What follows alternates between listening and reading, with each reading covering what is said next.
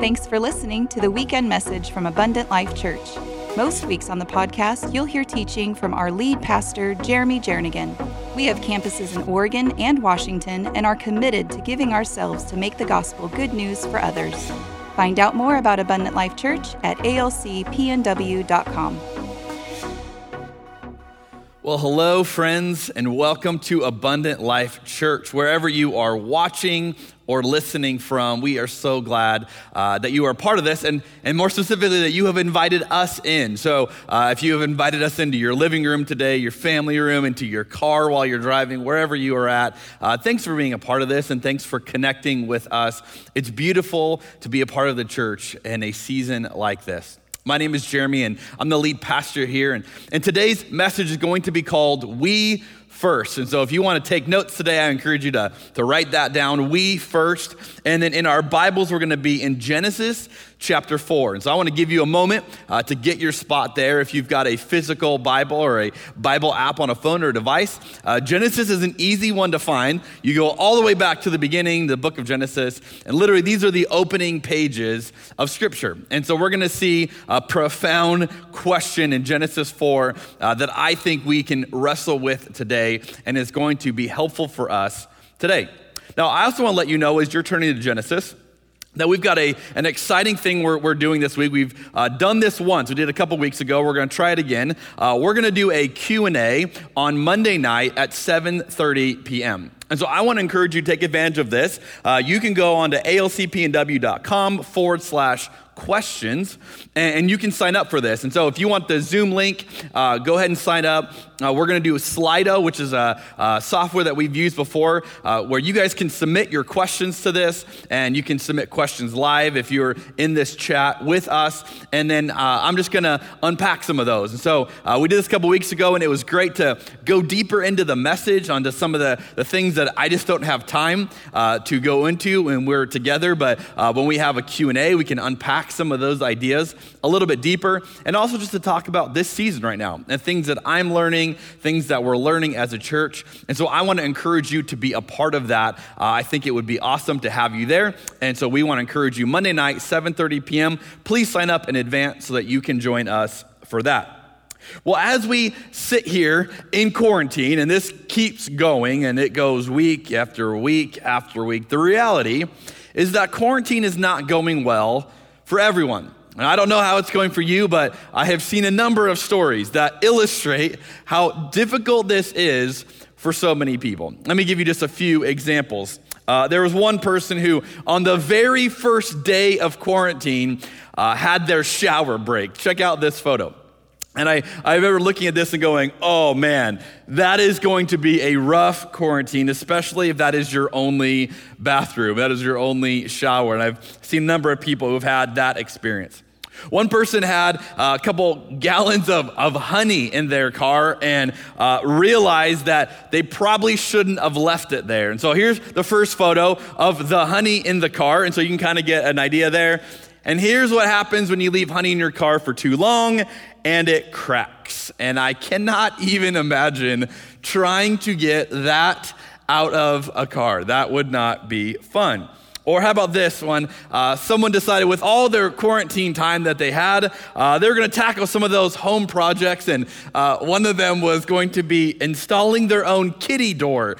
And so they did this, and you can see how that played out for them. I can only imagine when they went to install that door and actually put the door back on, that sick feeling in their stomach to realize, oh no, what have I done?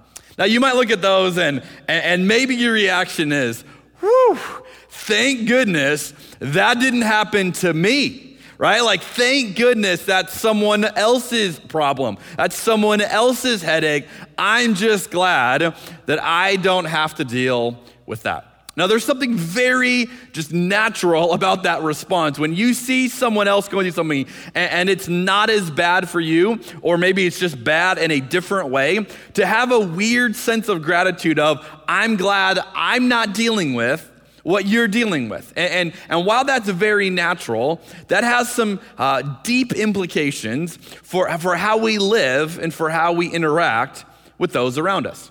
Now, I want to show you why this matters so much. I want to invite you into Genesis chapter 4. And in Genesis 4, you have, again, these are the opening stories of Scripture. You get Adam and Eve, then you get to Adam and Eve's kids, and it's two sons named Cain and Abel. And again, even their understanding of God is very, very basic at this point. We don't have a ton that has been developed in the first few chapters of Genesis yet. And so you have this real iconic story with a question that I want us to consider today. And so if you've got your Bibles with me, we're going to look at Genesis chapter 4, beginning in verse 3. It says this: "When it was time for the harvest, Cain presented some of his crops as a gift to the Lord. Abel also brought a gift, his brother, the best portions of the firstborn lambs from his flock. The Lord accepted Abel and his gift, but he did not accept Cain and his gift." Now, again, a lot of speculation here. We don't actually know a ton of why this is the case, but we know that God looks favorably upon Cain's gift and does not, on Abel's gift and does not have the same reaction to Cain. And so Cain is kind of left with this response. This made Cain very angry. What's up with this? Why my brother and not me? And he looked dejected. "Why are you so angry?" the Lord asked Cain. "Why do you look so dejected? You'll be accepted if you do what is right, but if you refuse to do what is right, then watch out. Sin is crouching at the door, eager to control you. But you must subdue it and be its master." And one day Cain suggested to his brother, "Let's go out into the fields." And while they were in the field, Cain attacked his brother Abel and killed him. Afterward, the Lord asked Cain, "Where is your brother? Where is Abel?" "I don't know," Cain responded. "Am I my brother's guardian?" But the Lord said, "What have you done? Listen, your brother's blood cries out to me from the ground." Now I want to focus here on Cain's question.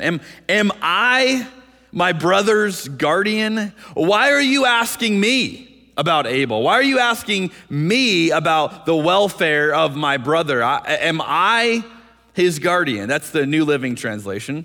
Most translations, and depending on which one you're using, most translations say, "Am I my brother's keeper?" Am I like responsible? Am I supposed to keep things in place for my brother? Is that my job? In fact, the Message paraphrase version even goes further and says, "Am I his babysitter?" And you can just get the feeling there, the frustration, why are you asking me? What am I, his little babysitter? I've got to take care of him. Why should I have to have an answer to this question? Why are you looking at me, God, in light of my brother? Why don't you go talk to him? Now, what responsibility do you and I have to those around us? Again, this question is so powerful and almost haunting when it comes at this point in the narrative. But what responsibility do we have to those around us? And it's an especially profound question in the midst of a pandemic. What responsibility do you and I have to those around us? Now, again, let's take some of the illustrations we've seen so far. What does it mean for me if your shower breaks? What does it mean for me, right? That's how you begin to answer this question. What does it mean for me if honey leaks in your car? What does that mean for me? What does it mean for me if you ruin a door in your house? These things, they did not happen to me, but this question begins to invite us to connect them. They go, what is happening to you? How do I connect that to me? How do I proactively say, well, if I'm your keeper, and I'm going to start thinking about this, how do I connect these? How do I figure out what it means for me in light of what it meant for you? Now, as Cain asks this question, I think in Cain's point of view, he thinks it's a very valid question. Maybe he thought he would stump God. Maybe he thought God's going to have no answer to this. Hey, God, I'm not his babysitter. Remember, never assign me this. And maybe he's expecting that. But if he is expecting that, the next part isn't going to go well for Cain, because God has an answer, and God drops an incredible truth upon Cain here that I think most of us have overlooked. And most of us don't even realize how profound God's response to Cain's question truly is. Notice in verse 10 what God said. He says, "Your brother's blood cries out to me from the ground." God's going, you want to know why I'm asking you this? Because his blood is crying out. Now, at first you think, does God not know where Abel is? Right? And that's why, Cain's like, I don't know, why are you asking me? What can't you tell where Abel is? Can't you tell he's not here? But here we find out God knows exactly what has happened to Abel. Your brother's blood cries out to me from the ground. Now, how far does this go? How far does this truth go when we begin to think about, when we begin to unpack this truth today? Now, obviously, this covers a murder, right? So if we are to murder someone else, if we are to unjustly take the life of another human being, that blood cries out to God from the ground. We can see this theme develop. But what about if life is lost because we neglected those around us? Is that cause for the blood to cry out?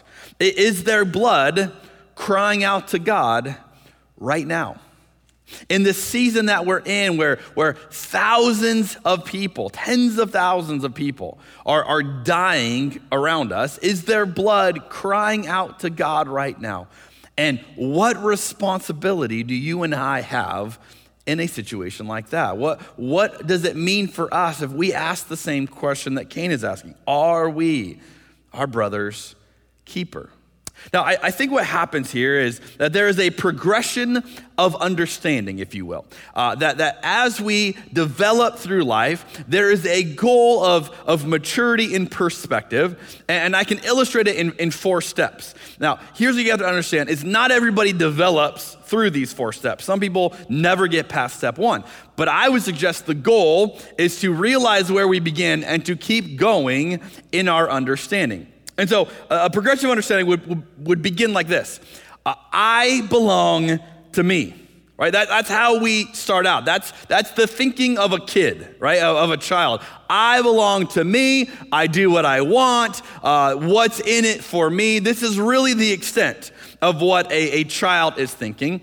But again, you probably know some adults like this who behave like this. And reality TV is filled with this perspective. I belong to me. I do what I want. I think about what I want. That's really the extent of all of this. It's just about me. I belong to me.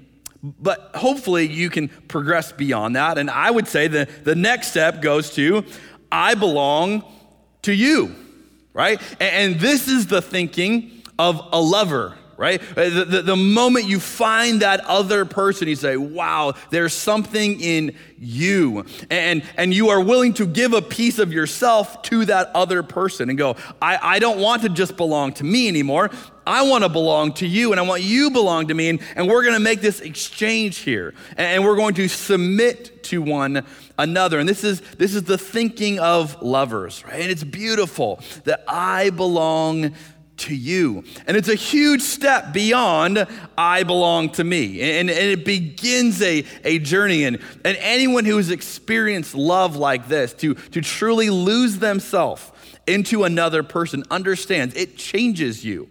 All right? You're not the same person you were. When you meet that other person, you are willing to give yourself to them in that way, there's something inside of you that changes. And so I belong to you can be this incredible display of love. And then if you have kids, you feel that toward children. You can feel that even toward friends, I think. But really this extent of I'm giving some of myself to you. And now I'm responsible to you. And as a parent, you realize this feeling deeply. I mean, every time, we have family dinner, my wife, Michelle, and I, we are getting our kids their food first before ours. And there are sometimes our kids are done eating by the time Michelle and I even get everything figured out. But that's how this love works. I belong to you. I'm giving that to you. And a lot of people think that that's all there is. That is the extent of love. And according to the world, that might be true. But if we follow Jesus, we begin to realize that the progression keeps going. And so after I belong to you becomes I belong to God. And so beyond just you, I'm realizing I'm actually belonging to something greater than you. I belong to God. And so that is going to shape how I give myself to you, but it's going to even take it further. It's going to add more accountability. It's going to add more intensity to what I give myself to, because now I'm realizing that I belong to something far greater. And this would be a Christian response to say, I belong not just to me, not just to you, but I belong to God. And it's a realization to look back at that which has created us and say, you know what, I recognize you. God, I see you, and I acknowledge that I belong to you. And again, many people say, okay, that's where you stop. But I'd like to suggest that it goes even one step further. And maybe the one we just talked about is the Christian response, but here's a mature Christian response, or a kingdom response, if you will. And that would be this: we belong to God.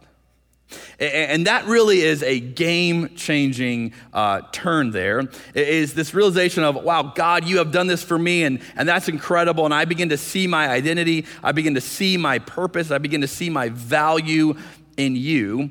But then if I can get to we belong to God, I can see that in the people around me. And I don't just see the people around me relationally, how they may be interacting with me uniquely, but in relationship of all of us to our Creator. Because we all belong to God, that God has that claim upon all of us. And so if I see that in the people around me, if I see that you belong to God because we belong to God, it will cause me to treat others differently. And I would suggest that not many people actually live this way, actually have that mindset of we belong to God, and therefore I see the intrinsic value in every human life, because we belong to God. The author David Brooks has said it like this: the critical question is not who am I, but whose am I? You could take that and apply that whole progression of thought, right? The beginning is, who am I? I belong to me. But you progress and you start to go, well, whose am I? And how do I see my role and your role and our identity together through the lens of God? And only when we see our connection to God can we fully see each other. Now take this back to what we're experiencing right now. So here's what I would venture a guess, that every single one of us, okay, and maybe it's not true for you, but I would suggest at least the vast majority of us who are experiencing this or watching or listening to this right now, you probably have an opinion on how things are reopening around us right now. Now again, depending on where you live, what state you live in, this is going to be different for you. If you're in a different country, obviously, this is going to be a little bit different for you. But each of us have probably an opinion that it's either going too fast, or it's going too slow, or it just isn't going the way it should be going. And we would do it differently. If we could decide how to reopen everything, how to get back to, life as we once knew it, you and I would probably do it differently than is being done. And I don't know where you land on that. Maybe you're thinking, this is the slowest thing in the world. What are we doing? Or maybe you're thinking, man, I'm concerned at how quickly this is going. Wherever you fall on that spectrum, you likely have an opinion. And yet, while I don't want to change your opinion on that, I want to ask you to peel that back a step and go, what's behind that opinion that you have? As you look at how things are reopening, or how we're getting back to life, what is shaping that? You see, I think for many of us, we would say, well, it's based on what's best for me. Right? Like, here's how this rollout is going to affect me, and I either like that or I don't like that. And again, you have lots of opinions based on how it's going to affect you. And again, for a lot of us, we're very negatively affected by so many things that are happening right now. And so I can understand this is really bad for me. But again, if we understand the progression of thought, rather than just thinking, well, what's best for me, what if we began to ask, what is best for us? Like how do we roll this out? How do we get back to life in a way that is best for us? And even then you have to take a step back and go, well, how wide, how big is your sense of us? Is us your family? Is us your friends and your community?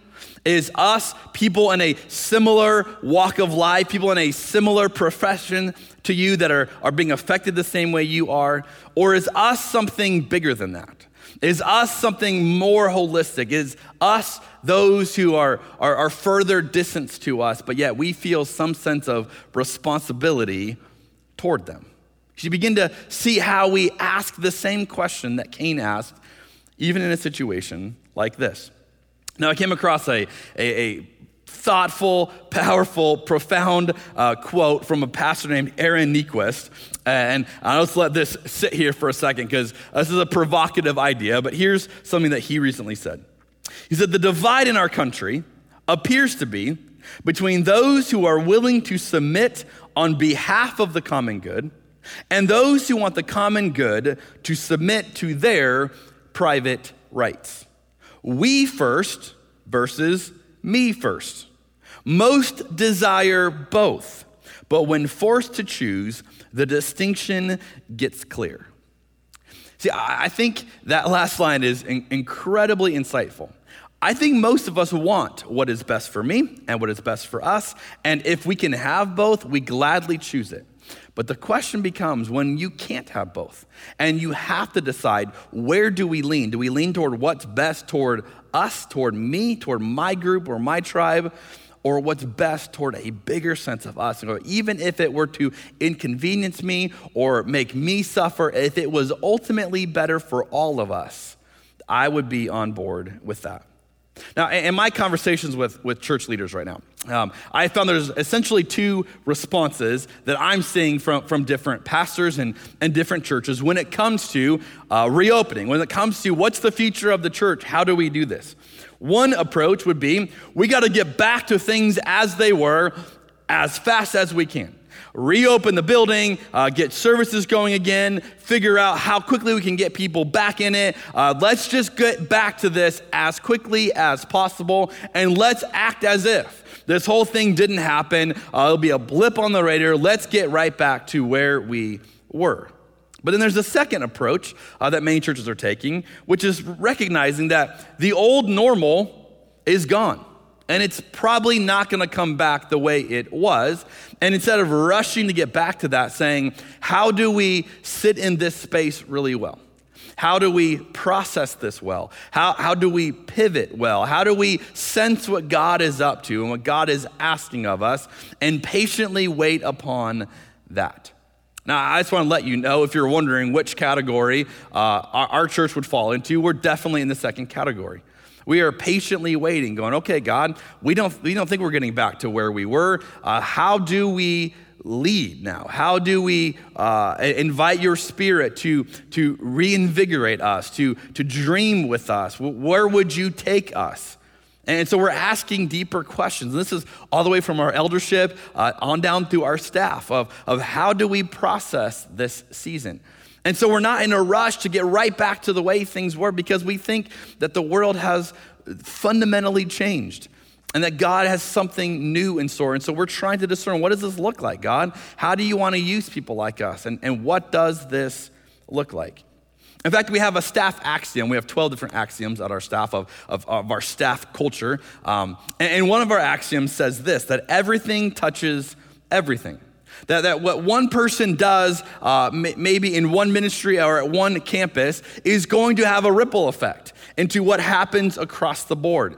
And so we encourage our team, don't just make decisions that are good for you because everything touches everything. The decisions you make will have an impact on those around you. And one of the ways that we explain this is to avoid counterfeit wins. You might go, what's a counterfeit win?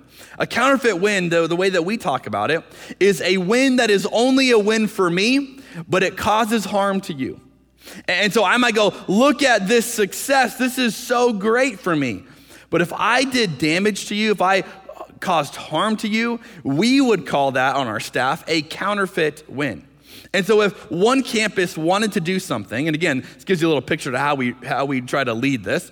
If one campus said, hey, this would be so good for us, can we do this? But we realized that would hurt the other campuses, we would say, no, that's a counterfeit win.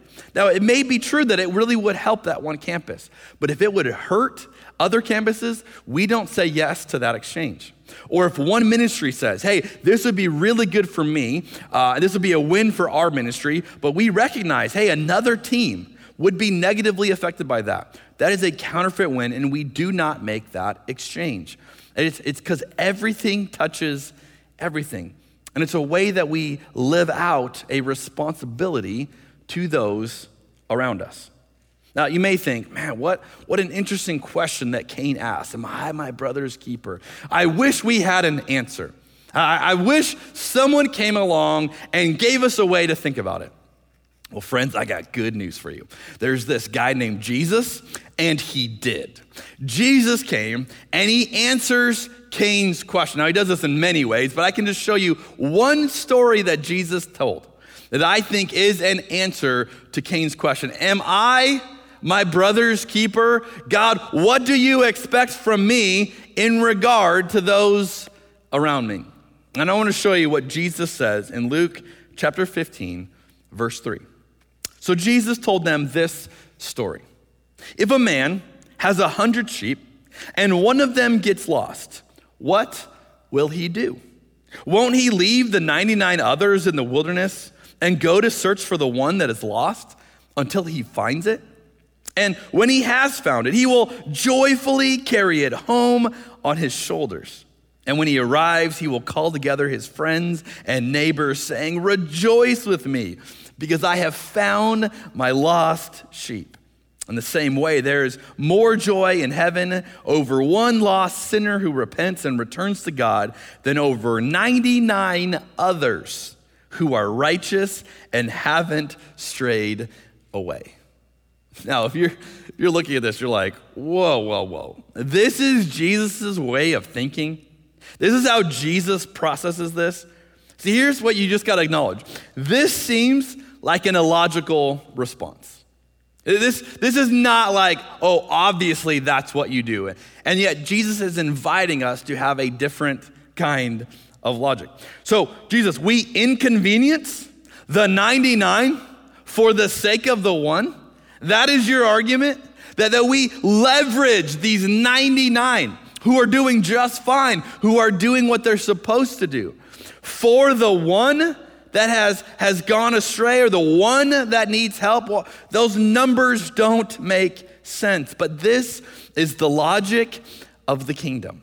This is the logic of those of us who want to follow Jesus as our Lord and Savior, to say this is how we treat people. You are indeed responsible. You are illogically responsible to those around you. And so I would say it like this. You are responsible for the welfare of your brother, of your sister, of your neighbor, of the stranger around you, of the stranger far away. You are indeed illogically responsible as their keeper. And when you accept this, you become truly human.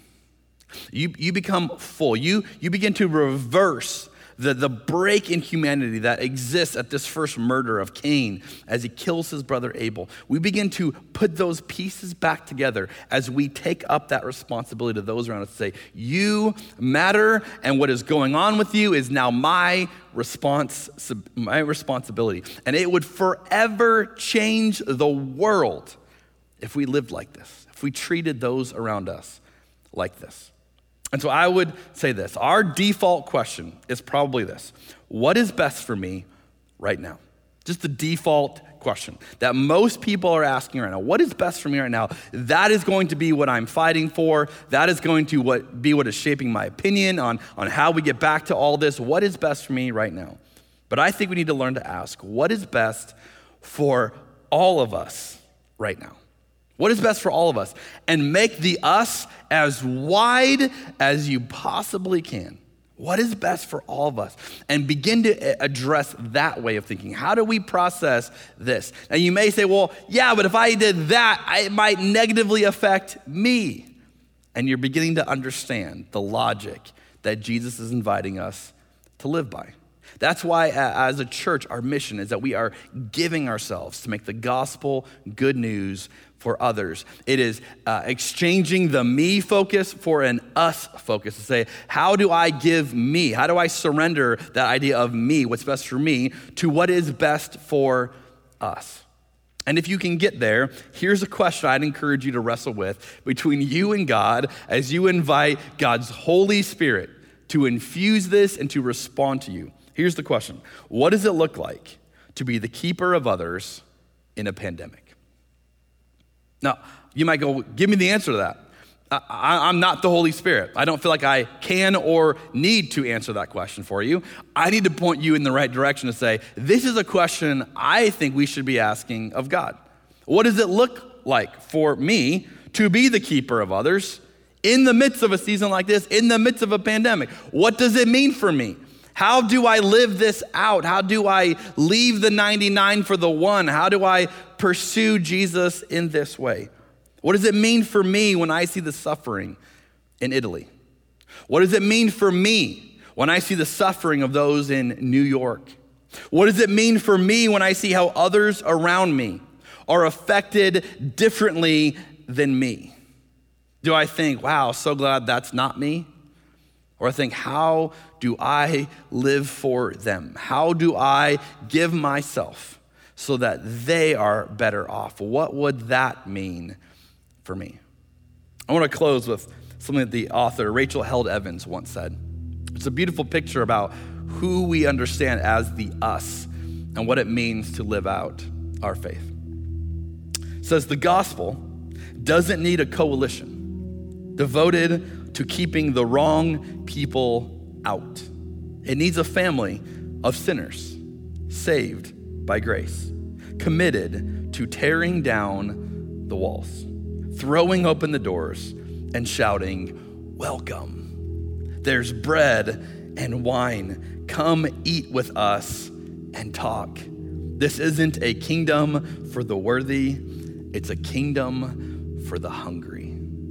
And as people are hungry, those of us who have found the food have more to share. If we transition from what is best for me to what is best for us in church in the midst of a pandemic, let us be those who are our brothers and our sisters' keepers. Let's pray together. Jesus, may you show us how to do this. May you invite us to experience the same question that Cain asked. We wonder, what responsibility do we have to those around us? And may we get the logic of Jesus and the simple illustration of leaving 99 to go after the one. That you are so caring about the one, that you have an illogical response. May we have that same heart. May that heart beat inside of us, of those who want to follow you, those who want to see you transform the world. And so in a season where there is fear, there is uncertainty, there is death, there is sickness, there is so much, may we be those who take care of our neighbor, who take care of the stranger, who take care of those around us, who process our own reality in light of how it affects not just us, but those around us. And as we do this, Jesus, may you do something beautiful. May you do something profound as you bring healing and hope to a world that is hungry. We pray all this in Jesus' name. Amen.